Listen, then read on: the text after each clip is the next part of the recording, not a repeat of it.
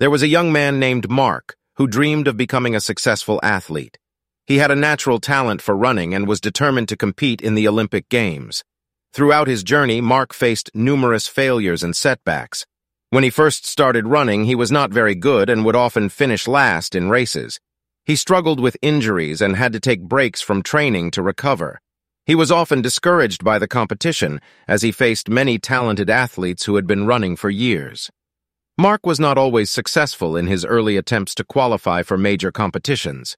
He failed to qualify for the national championships twice, and was forced to watch from the sidelines as his rivals competed on the national stage. Mark trained hard every day, pushing himself to the limit in order to improve his speed and endurance.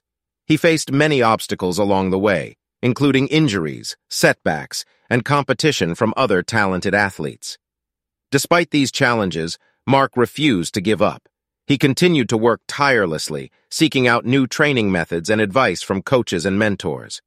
One day, Mark suffered a serious injury while training. His doctors told him he would never be able to run again, and that his dream of competing in the Olympics was over. But Mark refused to accept this diagnosis. He sought out alternative treatments and rehabilitation methods, determined to regain his strength and get back on the track.